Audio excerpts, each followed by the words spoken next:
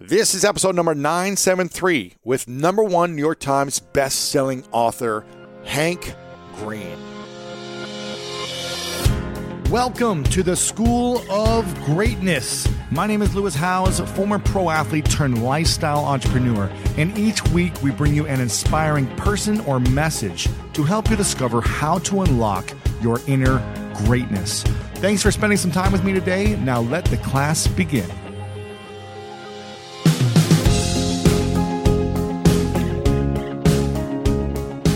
Napoleon Hill once said, "The ability to influence people without irritating them is the most profitable skill you can learn." And Walt Whitman advised, "Be curious, not judgmental." I'm super excited today because my guest is a true Renaissance man who has lived a life of both curiosity and influence.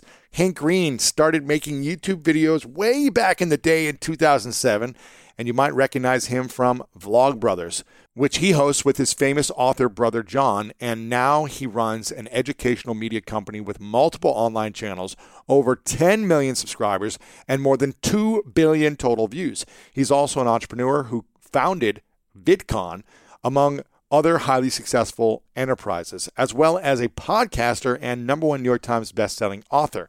His new novel, A Beautifully Foolish Endeavor, is coming out this July. And honestly, this was one of the most surprising and wide-ranging interviews I've done in a while. Hank's brain really works on another level. And in this episode, we talk about the power of attention and why it's the most valuable commodity in the world, the concept of creativity and what drives its production, how we should break down the walls between vulnerability and curiosity, why it's smart to think of ideas as business models, why donating money to charity is just like buying a new shirt, and so much more. I'm telling you, this is exciting. And if you're finding value in Hank's wisdom, make sure to share this as well with someone who needs to hear it. And without further ado, let's dive into this episode with the one, the only, Hank Green.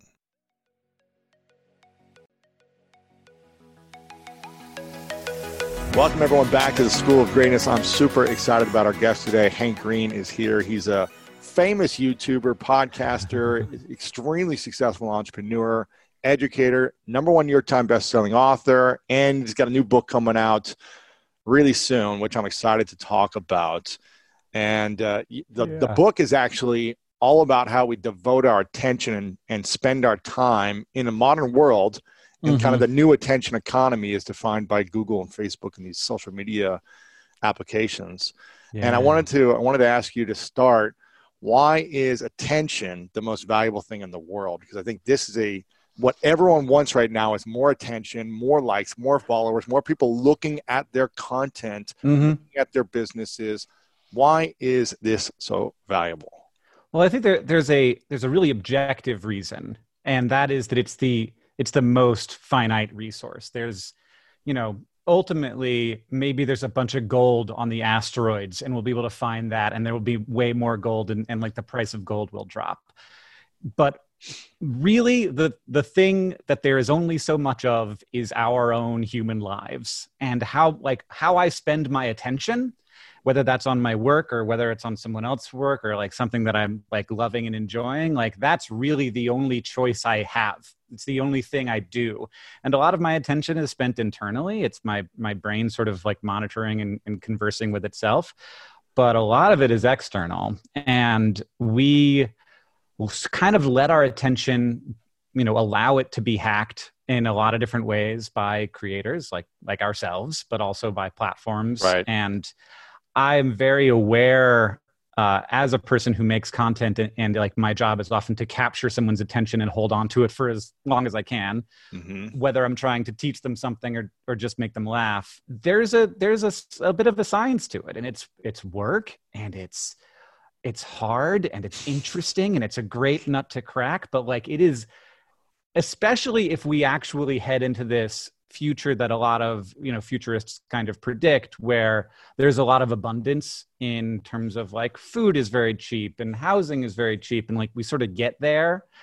The thing that we will not make any more of is just is the time in people's lives. Mm-hmm. We can make more of that by making more people and by making them live longer, but like to some extent that's a finite resource. It's also very clear that what we care about is often not attention specifically. It is attention of the people that we sort of consider to be part of our in-group, our culture.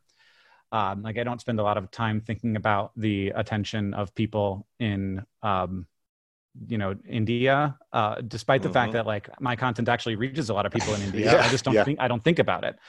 And so like that, it seems like it's objective and there's a really objective story to tell about it, but it also has this element of subjectivity to it. The other reason is that you can do things with attention. You really, it's getting harder and harder to turn money into attention. We're watching this with a lot of people who are trying to like launch platforms and, like Quibi is like spending all this money, but they only got a couple million subscribers, right? And people aren't sticking and they have the best content, but it's something's not working. Right? They got they did the traditional media thing where you get the famous people and you spend money marketing it and it didn't work. So it's kind of getting harder. Oh, why is that? Why? Let's not talk about that. Let's talk about why is it harder and harder to monetize attention, even when you have seemingly the best things lined up to grab attention. So that's like spending money to try and get attention, and we know how it works now. It's not a mystery anymore. We are very aware of the ways, more and more, every person is becoming more aware of the ways in which our attention is being attempted to be captured. And we are really wary of it. And we are, and we know when it seems fake. If like you're paying Rachel Brosnahan to say something nice about something, I can tell the difference when she's being paid versus when she's actually excited. Right. And I just picked a name out of a hat there. I haven't actually seen her. Is that the actress from Marvelous Miss Maisel? Yes. Yeah. I actually loved her in House of Cards. Yeah. I don't know if you remember watching that from the early on in that series. Yeah. So you're saying you can tell the difference between someone giving an authentic, when they just say, I'm not being sponsored by this product, but I just love this so much. I wanted to share it on my Instagram story. That probably does better than someone sitting there all professionally like, check out this product that so-and-so. I'm really excited. People are super aware of it. We're really culturally sensitive to authenticity now. That's sort of the word that we use. And I'm not entirely clear on what that word actually means, but we all have a kind of good idea of it. But it is always, it remains fairly easy to turn attention into money. And that's actually getting easier. And so if you can if you can build up the capturing of attention, the sort of relationship with an audience and actually provide them with value and they trust you, then there are ways to, even if money is the goal, there are ways to turn that into money. But ultimately, I think that money doesn't need to be the goal because I think that there are lots of values to having that attention that aren't money. What's the goal? You could be shifting the world in a way that you prefer. I mean, I think that this is ultimately why we want money. It's to create a world that you prefer. And this is create an environment to create an experience that you enjoy more. With and that might be or places. It might be shoes. It might be charity. Like this is a thing. People we do a lot of charity projects, and people are always like, Hank and John are such good folks. And I'm like, I'm just buying the world I would prefer. It's the exact same as a new shirt. Yeah, I just would prefer a world in which fewer moms die. Because that world brings you more joy, more happiness. Yeah. And I think it's a more stable world for like the future and for my children and child. I only have one child. Right. Or not children. And that is actually to some extent easier to do with attention. And that's why they call people who have our jobs, sometimes they call us influencers, because what we actually do is like, we can affect things. And that's what attention can do, and I think that attention along with like the capability for good storytelling, which it's kind of hard to have our jobs if we aren't able to sort of capture like ideas into good stories. Yeah. What's the difference between attention and time? That's a great one. I talk a lot about, in the first book, I talk a lot about this sort of two qualities of fame. There's the number of people who know who you are, and then there's the level of devotion that they have to you. So like so it's a leader, breadth versus depth. Yeah. So there's the cult leader who has like 20 people who like think he's God. And then there's David Schwimmer, who like everybody knows who David Schwimmer is, but there's no like David Schwimmer fan club. Now I've picked on David. Maybe there is online somewhere, but it's somewhere. Not, not the biggest group of people. And that's sort of to me a similar thing. Whereas like time doesn't matter if the attention is being divided between 5 different things. So that's just a math problem then. Like if I'm playing, if I'm looking at TikTok while watching a TV show, then like neither of those things are really getting my attention. And a lot of my attention is sort of being poorly spent because just like refreshing my TikToks to see how well they're doing isn't giving me, did I just hit a nerve there? No, I'm just laughing because I can see myself doing this and other people doing this. Yeah. Isn't it like that attention isn't being spent on anything useful, but it is distracting me from something that might be a good source for my attention. So attention is actually when like the mental activity is being devoted to something devoted to the thing that you are actually spending time doing. So attention is devotion. Time is it's like acceleration. Like you have to have both of them. You have to have the movement and the mass. They're both, but I'm hearing you say they're both limited resources, right? Because you said attention is kind of the main limited resource. Yeah. Well, time is ultimately the limited resource because we're all going to die and we only have so much of it to spend. But we can be paying less or more attention during every moment of our lives. Like right now, I'm paying a ton of attention because I'm trying to seem interesting and I'm trying to really listen to you and also understand what I'm saying. And now I'm like doing that at a meta level, so I'm getting confused. Yeah. And whereas a lot of my day, I spend time, but I don't spend a lot of attention. Interesting. And I sort of. What does that mean? You spend time, but you don't spend attention? Because I maybe like there might be a lot of inward stuff going on or things that I'm trying to distract myself from or that I'm trying to find something interesting.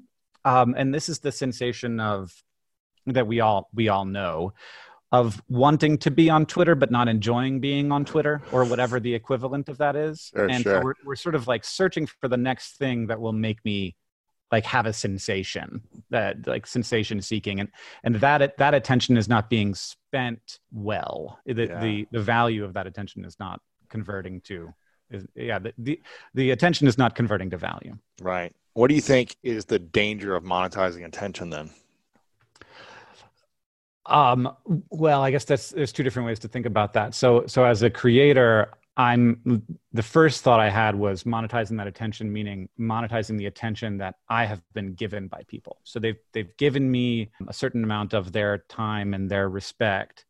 And I think that there's a huge danger in monetizing that in ways that I don't believe in or that I don't. And I think this is a big balance with influencers, which is a word I hate, but when we're talking sort of in the marketing world, that's what we're called. Sure. That you need to find the things that are actually going to help the people that are your people and not the things that are, like either of us could start a pyramid scheme and make a bunch of money, right? And like we might eventually go to prison, but probably we just would lose all our credibility. Yes. That would most likely, but like along the path of losing our credibility, we'd probably make a bunch of money. But like you don't want to do that because, well, 1, money isn't the thing anymore. And I think people are more and more aware of that. 2, there are actually ways to help people and make money along at the same time.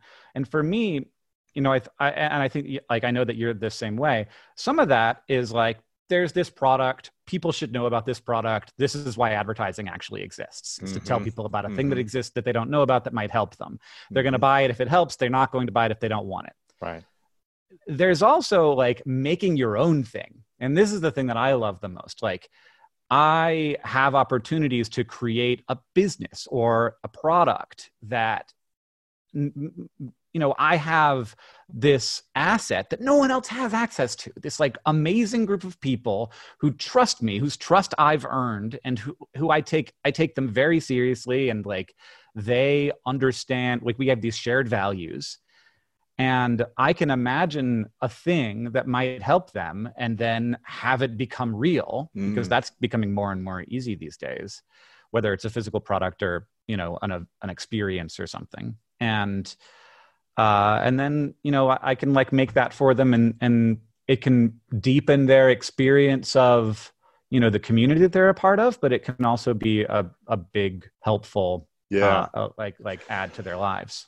As someone who is, it seems like you've achieved a lot in many different areas of business and life. How do you manage time and attention on all the different companies, YouTube channels, podcasts, businesses that you're flipping, events? How do you manage time and attention to accelerate the value and monetize them at the same time? Yeah, I don't do a good job of this. Sometimes I think that the people I hear who say that they're good at this are just lying, because I can't imagine actually being careful or like serious about time management. My time management strategies are: what is the thing that I'm most excited about, and what is the thing that I'm most worried about? And sometimes those two things are weirdly enough the same thing. Like, I love solving hard problems. And so sometimes the thing that I'm really worried about is also something I'm really excited about. Oftentimes, because we are working, the thing that I'm most worried about is something that I would much rather not do. But I find ways to do it. And I think that to some extent that's driven by anxiety. And to some extent it's driven by obligation. Like, I care about the people I work with. I care about my audience, and I have an obligation to them. I have set it up so that like they rely on me to some extent. And that a lot of what drives me is fulfilling obligations that I have to people who I respect. Yeah. And, you know, I think that I'm pretty good at working efficiently. I definitely get hyper-focused and can drive for, 4 hours without noticing that I've been hungry the whole time and I have to pee or whatever. You hold your bladder. I can hold my bladder for literally 14 hours without moving on a plane if I need to. Because I've done it so many times. And I'm always like, why is it going to help me when I'm like 60? Yeah, you just get those muscles real strong. That's how it works. You're flexing them. It's great. So for me, it's kind of the intensity of the internal passion and the intensity of the fire that I need to put out, like either compounding or competing. Right. So I really do try to set my life up so that I have a lot of free time to screw around. And I think this is one of the most important things you just said, because I don't think enough creators give themselves what I call strategic messing around, where you're just throwing a Frisbee, you're walking around the park, you're playing with a friend, I just got a scooter a few weeks ago, and I literally scoot around my studio in a circle and make a game out of it. Nice. Of like, how many times can I go around without touching the ground? Stupid, time-wasting exercises that unlock a potential. How important is that strategic messing around, or whatever you call it, for you? It's so important. And like, for me, it's not usually a scooter. Like, I am obsessed with media. And so downloading TikTok and being like, okay, how do I get my first 50,000 followers on TikTok? Like, to me, that's a fascinating question. Like, and also like, not just how I would do it, because of course my strategy is going to rely on the last 10 years of audience building and like people having some vague idea of who I am sometimes, but also watching how other people have done it, how they're doing it, what's taking off, what's working, what's interesting. And also, the different areas, like the different cultures that exist on a single platform. I love to go into parts of Twitter that I don't usually spend time in and be like, the culture is different here. The people are different here. They care about different things. They talk in different ways. And it's open for me to explore and learn about. For me, like that curiosity about how humans connect to each other is a real driver for me. So so spending 4 hours on TikTok is not a waste of your time. It's a use of creative, strategic time. Can be a waste of my time for sure, but sometimes it is not. Yeah. In the research phase of like the first couple of weeks of figuring out a platform, it's a good use of your time. Yeah. Once you're on the platform and you've got content, you're just scrolling to scroll every day. Yeah. It's not a good use, is what I'm hearing you say. Yeah. I mean, TikTok is so weird because it really is very siloed, and it seems the people on the app talk about how there's sort of the different parts of TikTok. And the part of TikTok that I sort of naturally was placed into constantly derides what they call straight TikTok. And What it's is not that? like, it's not What's your just about, What's your TikTok handle? I'm on there as well, so I'm curious. I'm Hank Green 1 because I didn't get Hank Green. I was too late, I guess. Okay, I'm following you right now. Okay. And I think that straight TikTok is to some extent about sexual orientation, but it is more about like just sort of like normal TikTok. This is where this is where people get, tens of millions of views, whereas on our side of TikTok, Beans TikTok, it's only getting like hundreds of thousands of views. And sort of there's a pride around like, ooh, I made it to Beans TikTok. TikTok served me bean content. And so I must be weird enough for TikTok to think I need beans on my timeline. It's really weird. It feels like to some extent like walking into another country. Like I open the app and I'm like, I have arrived at a place. It's true, man. In a whole new place that I've never experienced before. I know. And learning how to create in a different platform based on it's really fun. Based on an audio platform, based on Twitter, everything is, you got to create specific for a platform if you really want to take off. Oh yeah. Which is hard because then you have to create 10 different types of video, one for each platform, and recreate. For me, I almost never actually do it. But like what I'm doing on TikTok right now is probably like a month of TikTok and then I will stop forever. But I'll be like, I get it now. And that's what's important to me. Like, so you just care about getting it. You don't care about growing attention on one platform. I think. Because I just took a quick scroll and like a week ago, you had 5 million views on a video. And so it seems like you're I'm getting doing it okay in a big on TikTok. The question though. So, I mean, this is like, I don't want this to be a whole conversation just about TikTok, but of course, as an example of how I imagine media, I think it's really important to note that when I get 5 million views on a TikTok, that's a deeply different thing than getting 5 million views on a YouTube video. Yes. And there are a couple of reasons for that. One is just the monetization. Like you can't monetize on TikTok effectively at all. And like, this is a thing that I think probably may eventually become a problem for them and they need to figure it out.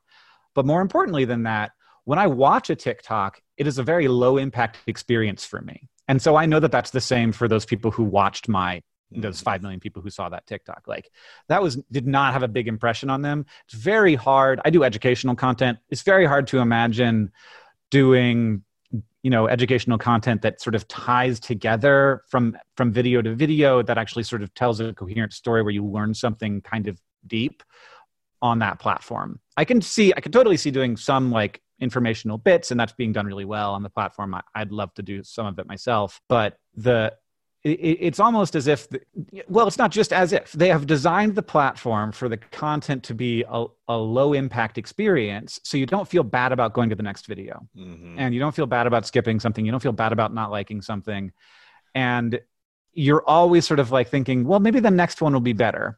Because sometimes it is, and it feels really fun, and like that was great. And that's how you spend 4 hours scrolling on TikTok. And so, like TikTok has very intelligently, and very explicitly sacrificed creator benefits for user experience.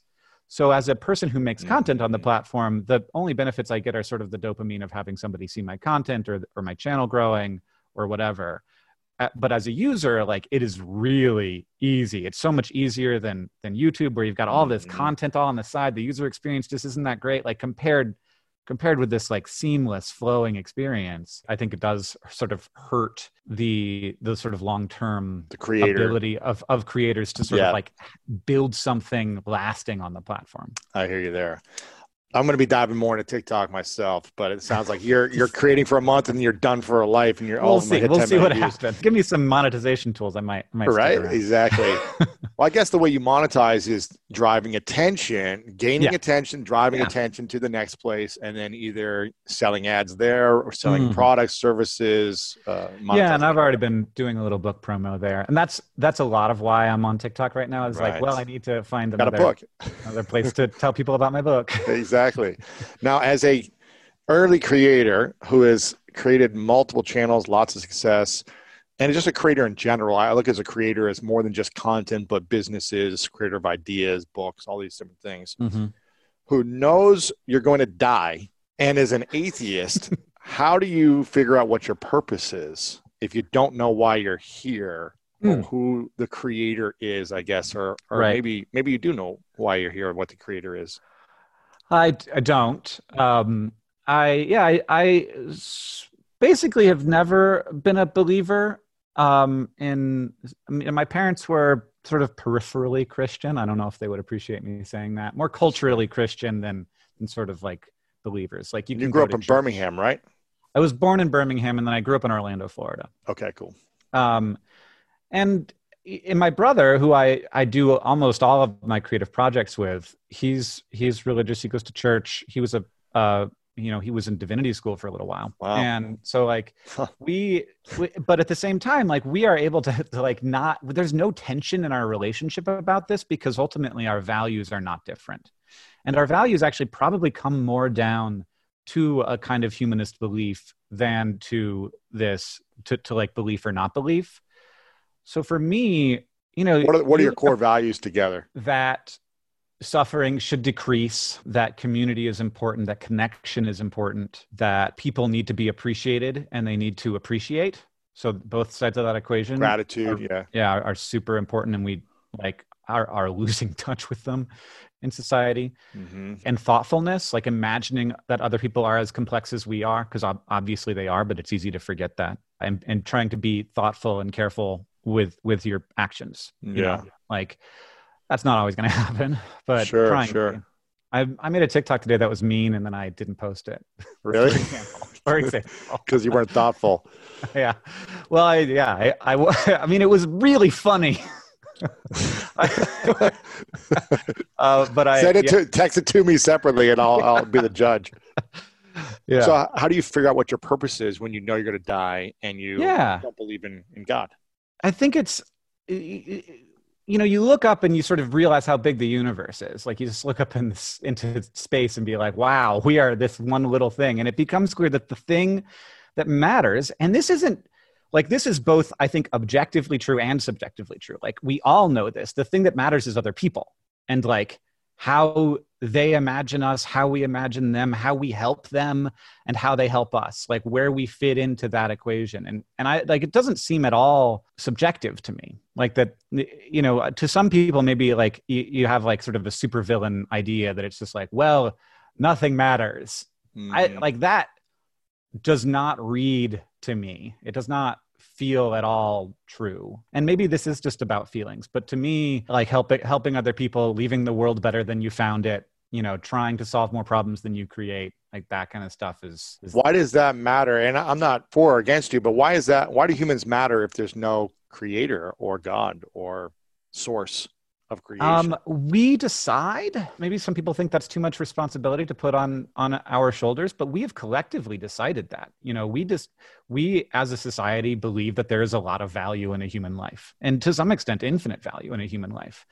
We do all kinds of things to help people and to help each other, and especially when it's people that we know personally. Like it doesn't seem subjective when I think like, I want my wife to be healthy and happy. I want my child to be healthy and happy. Like that doesn't that's sort of an internal thing. It's just in me, but it's a decision that I would never question and have no interest in questioning. Right.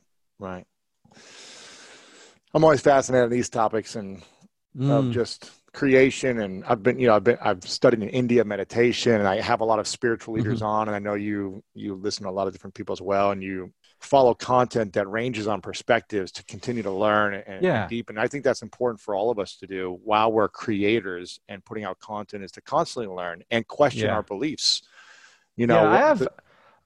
I've been really frustrated to some extent by a lot of sort of atheist perspective and content in the world, that there's this kind of idea that this is the way forward. And that's not a thing that I feel. Like to me, this is like if you find your way to believing that people matter and that we need to protect them and decrease suffering and like create stable society and, pursue justice, I don't really care how you got there. Yeah. And there's this kind of idea in the atheist movement, and I don't want to get like piled on for this, but that religion is like a source of a lot of the bad in the world. And I could definitely see atheism being a source of a lot of bad in the world. Like, you know, I think that any doctrine can be, anything can be used to sort of create in groups and out groups and say that the out group is bad, and that is almost always a long-term path toward more suffering and less justice. Yeah, I think the groups that believe in acceptance, believe in inclusion, believe in, you know, okay, you can have your opinion and we can still be friendly and not make people right or wrong. Obviously, certain things are right or wrong based on laws and, you know, hurting human beings in that way. But in terms of just like a belief, if it's not hurting me, then the group, whether it's a religious group, a non-religious group that supports inclusion, that supports love, being a solution, helping end suffering, I'm all for that. Yeah. And, you know, I think atheists could get a bad rap. People who have religion could get a bad rap because they might say, well, they were so judgmental, or they were sexual abusers, or this or that, and preaching. And I think that, people can definitely be hurt by the structures that sort of they're forced into, or that they sort of never know that there's an alternative to that. And I don't want to take away from that for sure, but like people who find joy and meaning, like it can be astrology. Like there's a lot of like, so I make like a lot of science YouTube, and there's sort of a lot of like ragging on astrology, which is like, to me, it's like, well, yeah, but like if it's interesting to you, if it's like a way to talk about yourself and discover and connect with other people in your lives, and it brings you meaning and joy, it's a framework. Yeah, exactly. I feel like it's. So you're saying the moment you were born, that day doesn't dictate your entire life and who you are and all your personality types. Yeah, you'd be shunned here in LA if you said that. I'm curious about, you know, we have a very similar, I guess, ability. And that was our challenge of reading and learning growing up. And when I went to 8th grade, I went to a private boarding school in 8th grade by choice. Most kids get sent away because they're bad. I actually grew up in a small town, Delaware, Ohio, and I begged my parents to send me away to this private boarding school in St. Louis, Missouri, because I could see that I wasn't connecting well with the kids in my town and school. I was starting to do things that I wasn't proud of. And I just knew that I wasn't going down a right path, and I wanted to get out of this kind of small town energy vibe. My parents weren't happy, and I could sense it at the time. They were going to get divorced, and I was just like, get me out of here. My older siblings were off to college. I felt alone. And so I begged them for a whole summer to send me away to this school that I learned about. And they wouldn't let me go until you convince someone enough, I guess. You get enough of their time and attention, and you can persuade them. They finally allowed me to go to this school. And when I went there, they tested me for my reading and math and everything. And I had a 2nd grade reading level in 8th grade. And for the rest of my schooling there, I always had tutors trying to get me caught up so that I could finish high school and actually get into college. And I almost flunked out of English my senior year in high school, not having the ability to go to college. Barely passed, luckily, to get past the minimum requirements for college. But you struggle as well with reading and learning, isn't that right? Yeah, I was diagnosed with a learning disability when I was earlier than that, when I was in elementary school, and you know, sort of went off for special tutoring, special classes. I still do not read fast. Thank God for audiobooks. Thank God for audio stuff. I love to read, but it is not frustrating until I compare myself to someone else. So for me, if I just read at my own pace, and it's like, this book's going to take me two months to finish, that, like, I like it the whole time. But then if I like look over at my wife and she's gotten through like 10 books in the same period of time, I get kind of down on myself. And my brother is also obviously like a ravenous reader and consumes just a ton of books. And there's also in our own community that we've built online, because a lot of it was sort of early on built on John's career as an author. There's a lot of readers in our community. And so there's a lot of talk about like, you know, I'm going to read 100 books this year, or like the 50 book challenge. And it's just like, does not compute to my brain. If I could read 3 books in a year, it's a huge celebration. Yeah. And so it's funny because I'm like the leader of this community, but I can have my feelings kind of hurt by it. Right. So when they're talking about, but of course that's like, it's just different abilities. And I recognize that I shouldn't feel this way, but I still do sometimes. What do you think is the superpower you gained from not having the reading ability or dyslexia, which I have? Yeah. Still today, when I read, like even out of my own book, if I'm reading something aloud for a video, I still sometimes have to pause, sometimes say the wrong word that I'm looking at, and then just have to accept myself every moment and not be worried about the judgment of other people. Yeah. I mean, it's funny because I read off a teleprompter for a living, one of my jobs. So hard. And that took me, hard, man. There's this period of time when you're not good at something where it just like hurts. Yeah. And it's so easy to be motivated when you're succeeding. And I like that early time, and I went home.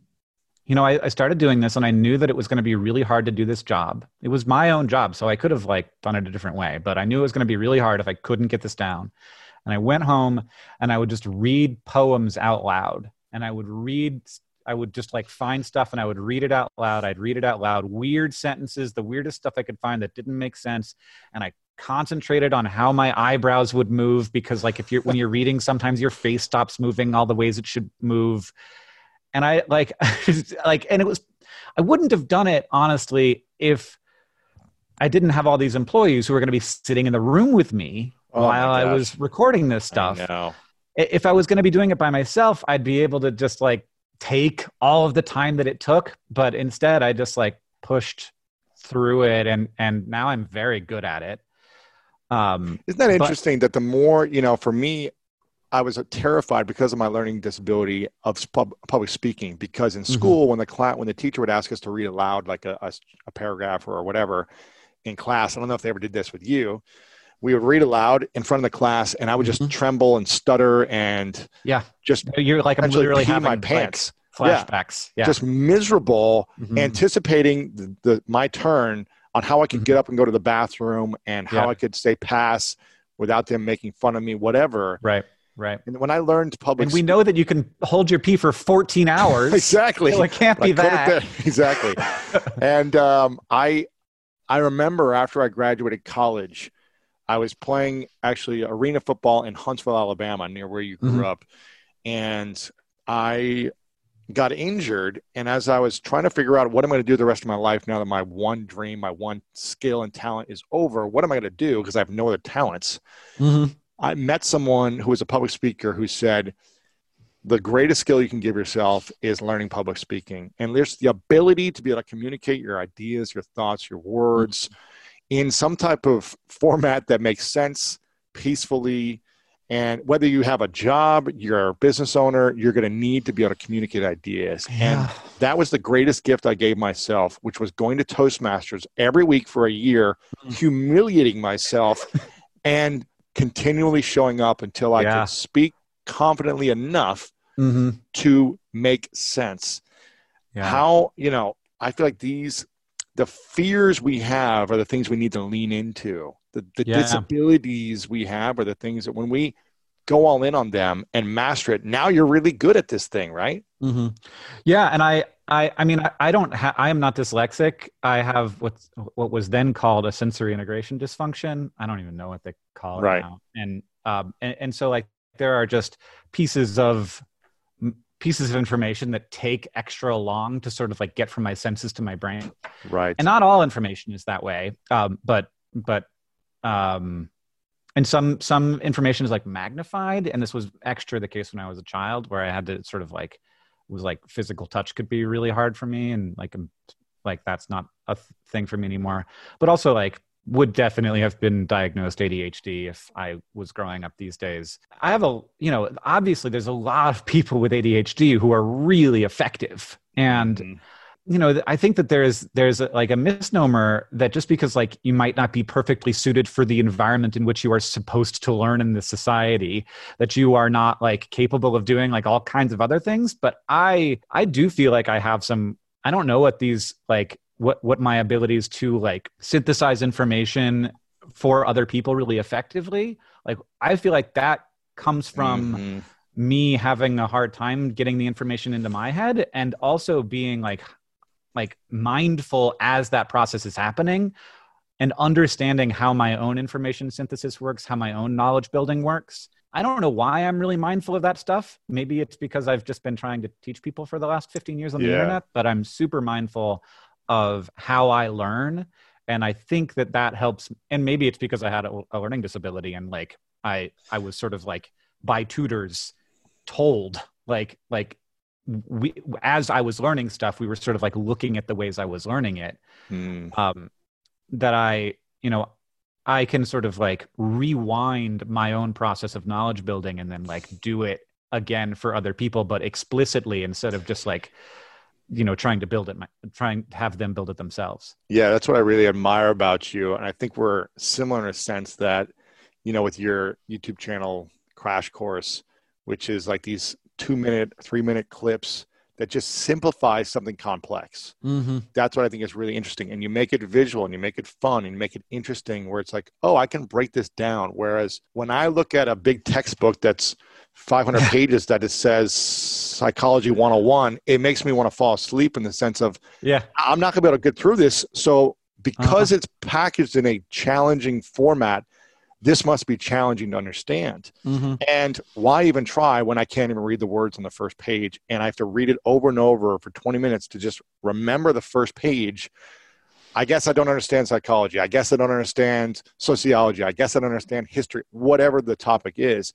So when you synthesize the information and put it into, oh, here's a dummy's version of videos, I guess, for, I don't know if that's what you guys were going for, but that's what I look at. It's like the how-to dummy guide for life and everything. I was like, this is the answer. And that's what I try to do, which is like bridge the gap from complex ideas of guests I have on to people like myself can understand it. And it's really effective. Like what you do is also really effective. I love that format where it's, it's like this, it's not like you don't know stuff. It's you just don't know that stuff. But also like the lack of shame about it, where it's just like, of course I don't know this. Like I feel like one of the greatest things that we can do is like break down our sort of walls over vulnerability and curiosity, where it's just like, we're not supposed to know everything. We're not supposed to. Anytime any person in this world feels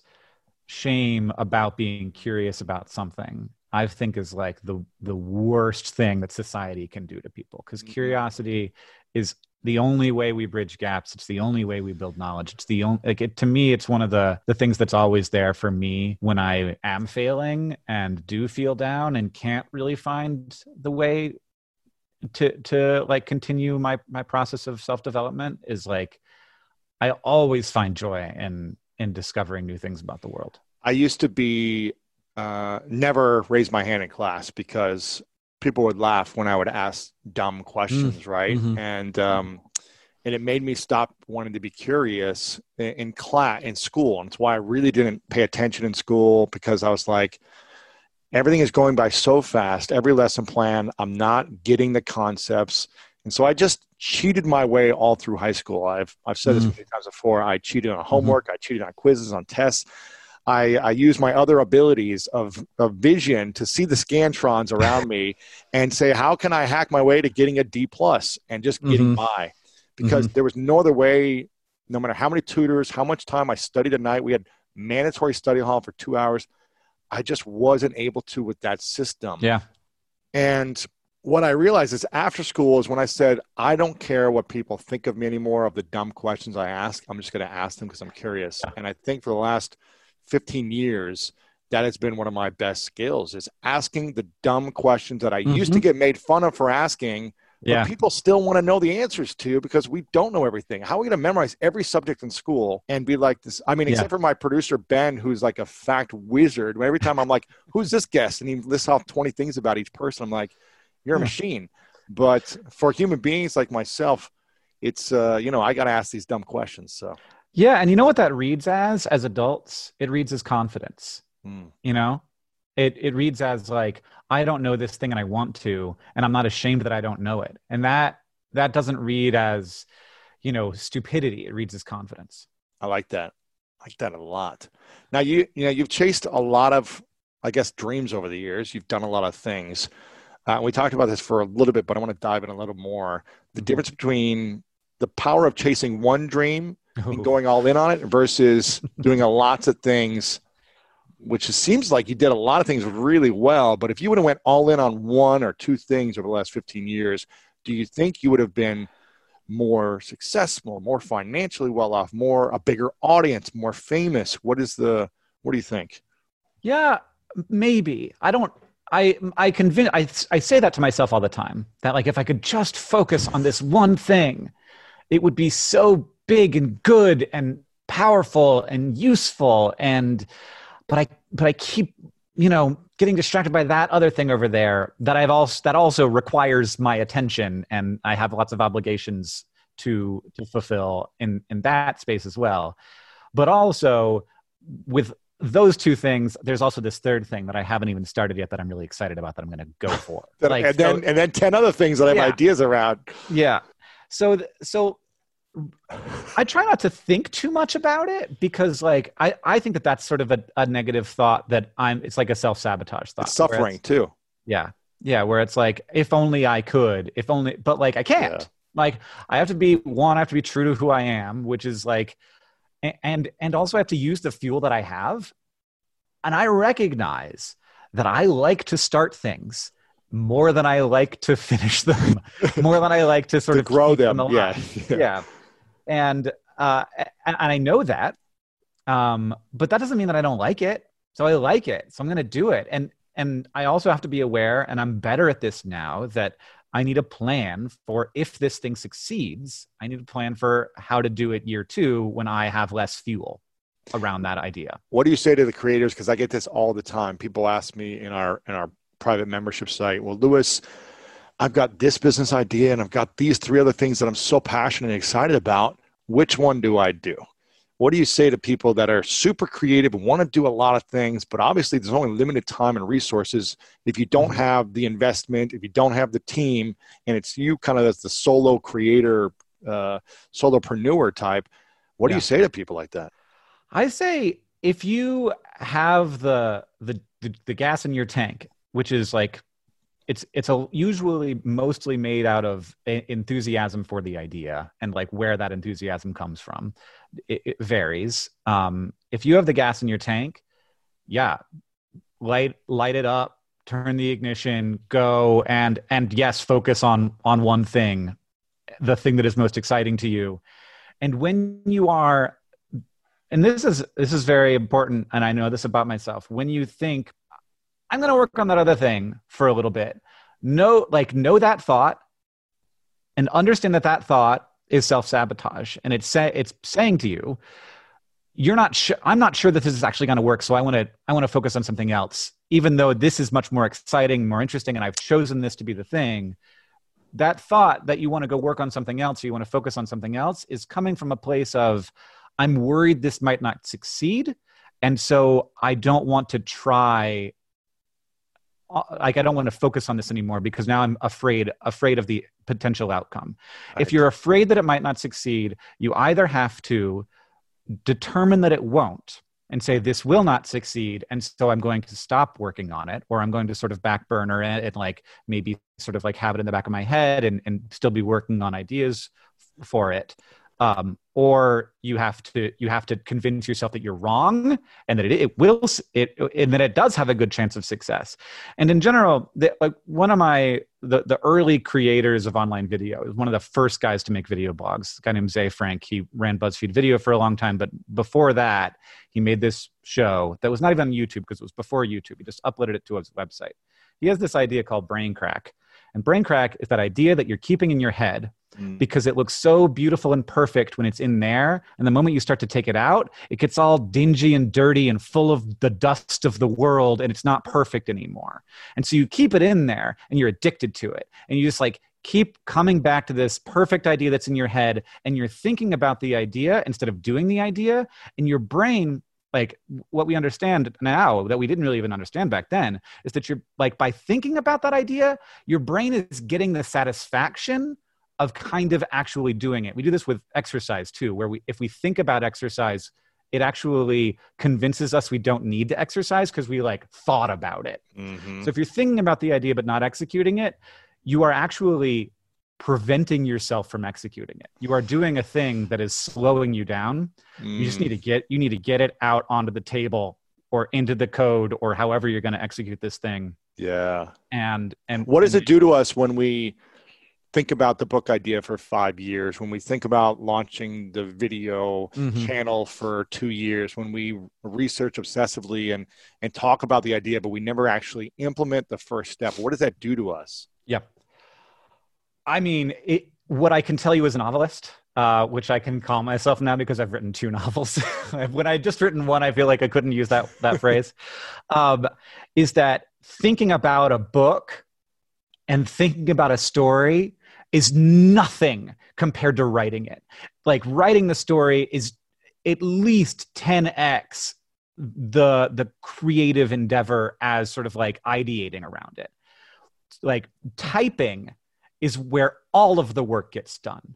You know, I can, and it's important to like take breaks from the typing and go for a scooter ride or take a shower or something and like work on a problem that you've got with your, you know, with your characters or with the plot or something, because book writing is a lot of problem solving. But all of the best work gets done when my fingers are on the keyboard. And I don't know what it does to me internally to just think about it, but what I do know is that those ideas in my head, I'm not seeing the real problems with them. I'm seeing them as perfect and that it's going to be great. And like, until I start to actually write, I don't understand the magnitude of the problem I'm trying to solve, the magnitude of the plot I'm trying to create, or how that's actually going to end up playing itself out. And doing is at least 10 times as effective as thinking. What would you recommend to someone who's got 3 big ideas in their mind? One's a creative project, one's a business, one's a whatever. And it's like, okay, my friend Rory Vaden talks about he calls it procrastinate on purpose, where he's like, okay, you've got this really great idea. You want to do this thing. Don't think about it right now unless you're going to do it right now, and put it like on the back burner where you're not obsessing about it. You're like, I like this idea for the future. This is a 6-month out goal to start. And then if 6 months comes, okay, you know what? We're still not ready. It's another year out goal. But you put it on the back burner as opposed to talking about this thing. Yeah. What advice do you have to creators who are thinking about all these ideas and aren't doing it? Well, I mean, so the ideas are not all the same, but I tend to think of things in terms of business models. Yes. Which my publisher likes because it means that I'm thinking about the marketing of the book while I'm writing the book. I'm thinking about the audience for the book while I'm writing the book. It's a creative endeavor for me, but part of that creative endeavor is imagining how it will reach people, which is a huge thing when you're making online video. Like that, nobody makes a YouTube video that is successful without, it happens very rarely, without like thinking pretty critically about how it's going to reach people. But build a business model. Like take the time and like, if you've got these 3 ideas, spend time on each of them. And there's some great tools for how to build a business model. There's like I think it's called Business Model Generation is a book that I've used.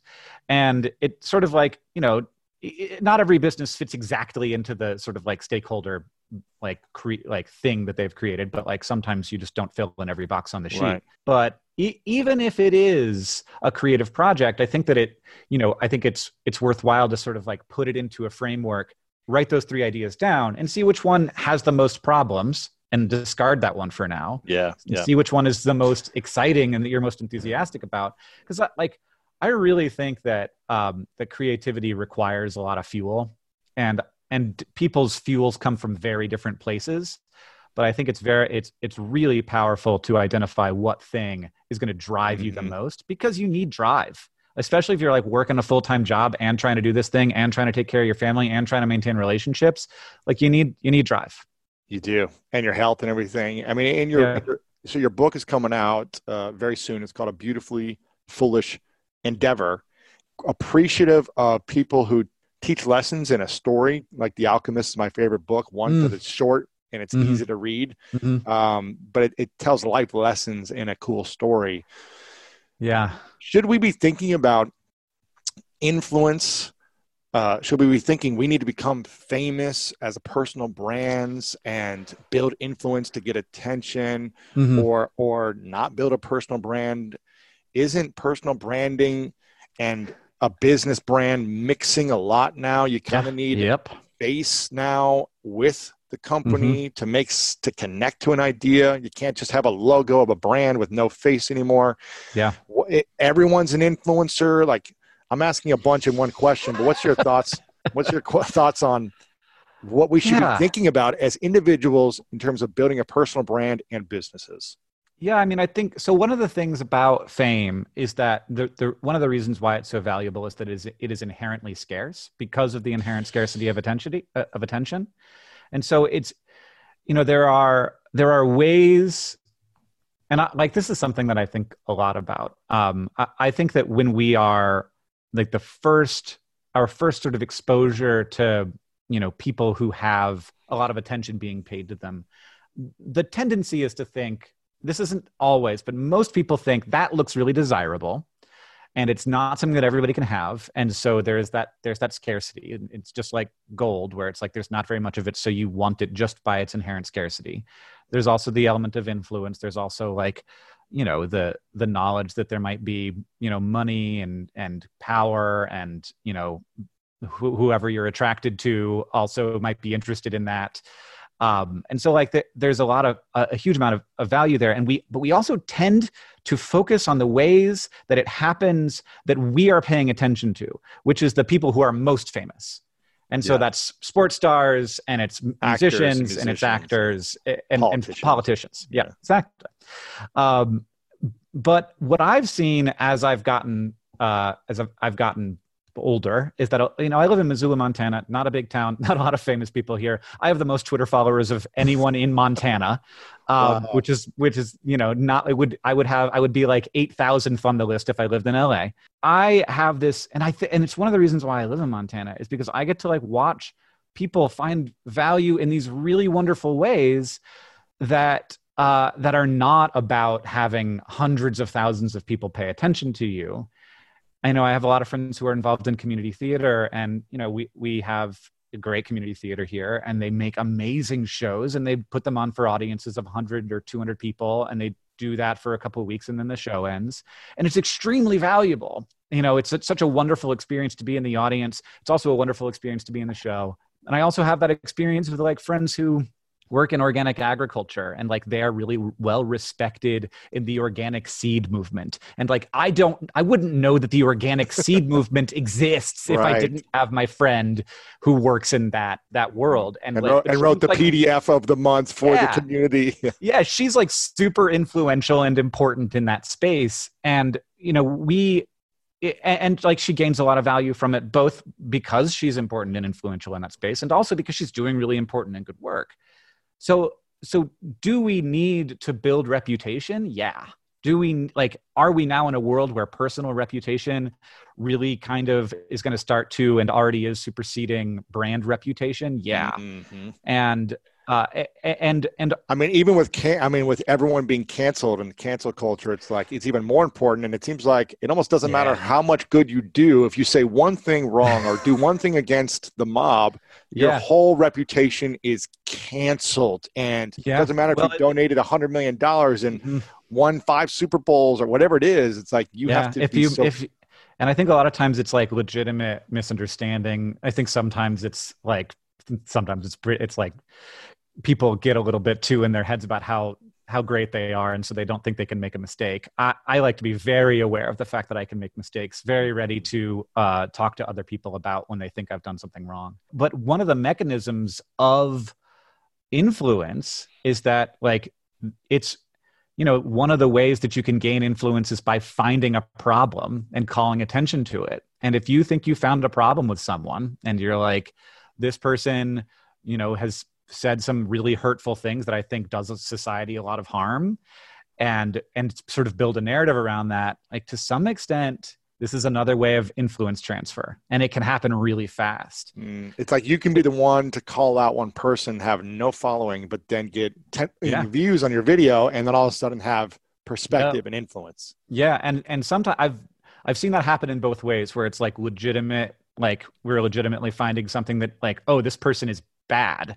And then I've seen it happen in ways where like they've taken things out of context really intentionally and made a video that has a really clickbaity title and it's getting tons of views. And I'm just like, oh my God. Yeah. Now I have to like weigh in on this and be like, no, this person is good. And then everybody's going to be mad at me. I know, right? What's the, I mean, I love the quote from Jim Carrey. I just pulled it up. I hope everyone could get rich and famous and will have everything they ever dreamed of, so they will know that it's not the answer. Where I'm hearing you say literally a character in my book who says that one of the characters helps make the other character really rich, and says, I didn't just make you rich and famous so that you would know that that won't make you happy, but that was a nice benefit. It was a good side effect. Because now you know that it actually isn't that great. Right. But the key, what I'm hearing you say, is we should all be trying to figure out creative ways to gain attention, to get our and I think to build there. Reputation. Yes. Yeah, to build reputation. And that doesn't have to be on the internet, you know, like that's part of that is in our lives. We should have a reputation in our families for fulfilling obligations, for caring for each other, for, you know, helping out when times are hard.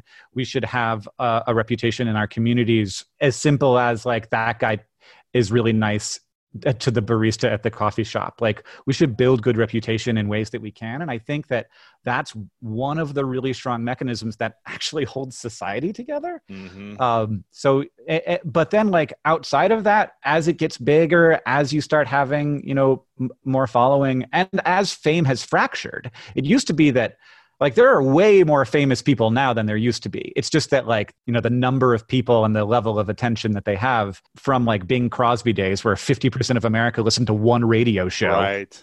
Like that has fractured, and there's been a lot of that, and it continues. And I think that, you know, that Twitter and TikTok are really sort of effective ways of seeing how that fracturing has happened. But I think that it isn't about becoming LeBron James. You know, I think that every time you ask the question, how do I build reputation? How do I build attention? You also need to be asking, why am I doing that? What is the purpose? What is the thing that I'm going to do with this asset when I have it, while I have it? How to use that? The thing that influencers do with almost all of their influence is build their own influence. And that's sort of like ignored, but like that's what mostly we do. But like, what are you going to do with that once you have it? And how are you going to shift attention towards doing good in the world, towards solving problems, towards helpful solutions? Yeah. And no, I don't know if this is like if this is universal, but for me anyway, that actually feels much better than having the attention, like doing something useful with it. Well, I mean, the science of happiness is all about when you do for someone else is when you're some of the most happiest people are because they do for someone else, whether it's their family member, whether it's giving time, whether it's a kind gesture, whether it's money, whatever it may be. It's the act of gratitude. It's the act of doing for other people. That's when we're the happiest. And I have a friend who's PBS. She's a PBS show that's launching today as we record this. So not today as it's coming out. And I met her when she was in college, and she was just like so smart and interesting and funny that we worked together on some projects, and I mentored her some, and like now she's got a PBS show. That's great. Like, I'm so much more happy that Emily has a PBS show than I would be if I got one. Sure. And like, I would be extremely happy, but like, there's something much more pure about that happiness, that it's about like seeing others succeed that you've helped and you've mentored. And I just know that she's like such a great person, and she deserves every bit of it. That I like, that just feels really good. Feels way better than almost anything else I've ever done. Oh, that's cool, man. That means you got a good heart. That means you got a good mission. But you're right that like the research shows that this is true. It's not just like good people. It's like people are happier when they help others than when they help themselves. That's it, man. I've been saying this a lot lately, is that because everyone talks about, I ask about greatness and everyone asks me about greatness. And I've been saying a lot more lately that success is for ourselves and greatness is for others. You know, when you achieve greatness is when you go beyond yourself, when your own desires, your own dreams, for me, for what I want, what I'm not getting, what I want to accomplish towards, okay, yeah, I want to accomplish certain things and be of service to other people through that act, through that creative endeavor, through that business, through that artistic expression, through that song, whatever it may be. And so I think that intention is what makes people great, when they create, make, live, be in a place of service. I agree with you. And I think it can be hard to get to that space, because our minds often tell us that the main thing is like fulfilling that hit. I was actually talking to Ben, your producer, a little bit before this, and he had a great point that, you know, I was sort of making the case that a lot of people are trying to build influence to make money and to build more influence and just have more of it. And he was like, yeah, that's true. But also I think you need to recognize that people are doing it just because like it feels good. They're not even thinking about it. It just feels, and he's absolutely right. The dopamine hit. Yeah. Like that short-term feel good that like, it's not going to last at all. It's like drinking a Coke, you know, it's just like, that feels good. I like that. Like I will in no way feel better 5 minutes from now because I had a Coke, but I enjoyed it that instant that it happened. Yeah. How do we get away from, you know, building influence to feel good in the moment towards building influence to impact others long term? I think it comes with mindfulness. Like it comes with thoughtfulness, like actually thinking about it, noticing why I'm feeling the way I'm feeling. And then, and sort of thinking, okay, like I have these powers, I have these privileges, I have these like things that not everyone has access to. And it's not about like whether I deserve that, because I think that like that's a totally wrong frame. I don't know that anyone, it's very hard to sort of imagine deserving being a sensical topic when there are, you know, billions of people who don't have clean water to drink. So it's not about deserving. It's about what you do with the things, the gifts that you've been given, the power that you have. Yeah. I love this, man. I'm really glad we got connected here. And I hope when you can travel to LA, we can hang more. I've got a couple final questions for you. Okay. And I want to make sure people get your book, because I think it's going to be really powerful for people to learn about these things in a story format. And I know your last book was a #1 New York Times bestseller, so I can only imagine how much better you are. This is the sequel. So if you want to start with the first one, it's cheap because it's in paperback. It's called An Absolutely Remarkable Thing. So you can start there if you want. There you go. Sense. And this is the sequel, a beautifully foolish endeavor, which is all about attention and influence and how to get it and why we need it and the evils of it and all these things. Yeah. Yeah. And also the platforms that consolidated it, how much dang power they have now. Right. And the privacy issues and all that stuff, which I'm sure you talk about in the story. You're at hankgreen.com, Hank Green on Twitter, Hank Green on Insta, Facebook. Hank Green 1 on TikTok. Hank Green 1. You know what I got earlier? I got I'm at Lewis Howes everywhere except for TikTok. I got at Lewis. Oh, I was like, wow. Part of me is like, I probably should have kept the branding all the way through, but it just looks cleaner that I want to get on Insta as well. That I'm like, you know. So anyways, you've got a lot of cool stuff. I loved your video in the past. I think it was 4 or 5 years ago about honey badgers. I don't remember that one. Honey badger. Yeah. So you've got some great stuff that people can check out. And if they just go to hankgreen.com, they can see it all. And the book will be there to get your books, all that stuff. Yeah, thanks. I want to ask you a couple final questions. This one's called The Three Truths. So I'd like for you to imagine for a moment a hypothetical question. Even though you don't believe in the afterlife or those things. Imagine this is your last day on earth many, many years from now, and you've created every dream you could ever want to make. You've written 1,000 books. You've changed millions of lives. You've done the ideas. It's all happened. The family's great, all that stuff. But for whatever reason, you got to take all of your writing, your work, your videos with you to the next place, wherever that may be for you. So no one has access to your content, businesses, apps anymore. But you get to leave behind a piece of paper where you get to write down 3 things you know to be true from all your experiences, all your lessons that you've learned that you would want to share with the world. What would you say are your 3 big lessons or 3 truths you'd share with us? I think, yeah, it's interesting. I think we hit all of them in this talk. I think number one, you got to let yourself be excited about things. You got to care about stuff, and you know, yeah. I guess that's the simple version. That the vulnerability that comes along with that is strength, not weakness. Mm-hmm. Helping others succeed feels better than success. Mm. And I guess just stay curious, because I think that's a thing that we're all born with, and I think sometimes we lose it. And it's not something that like you should become curious. You should hold on to it. Ooh, I like that one. Stay curious. I feel like that's all I do is just ask questions. Yeah. I'm a curious mind. Yeah. I want to acknowledge you, Hank, for your curiosity throughout the years of diving into creative endeavors and putting that curiosity out through your body of work, your artistic endeavors, through events to businesses to videos to everything you've been doing. You've got an incredible gift of taking ideas and creativity and alchemizing it and bringing it to the world. So I acknowledge you for the consistent effort of showing up and putting things out there, which I know how challenging it is, but it's been extremely helpful for the world, and it's been a big service. So I acknowledge you for that. Thank you. And I'm just grateful for our time today. And my final question is, what's your definition of greatness? This is one I've said before, but solving more problems than you create. Yeah. I love it. Hank, thank you, man, for being here. I appreciate you very much. Yeah, thank you. My friend, thank you so much for taking the time to listen today to this episode. Make sure to share this with someone who you think will find it valuable. You have the ability and the power to change someone's life today just by sharing this message.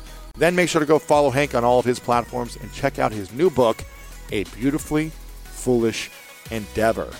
Again, please leave us a review. A 5-star review is always welcome. And let us know what you thought about this episode. And if you want inspirational messages from me every single week, then text me right now. That's right, you can text me the word podcast to 614-350-3960. Make sure to check out the podcast description right below this on your Apple Podcasts or Spotify for links to other impactful podcast episodes related to this one. And I want to close with a quote from Barack Obama. When we succeed because of our individual initiative, but also because we do things together. I'm so grateful for you. I love you. And as always, you know what time it is.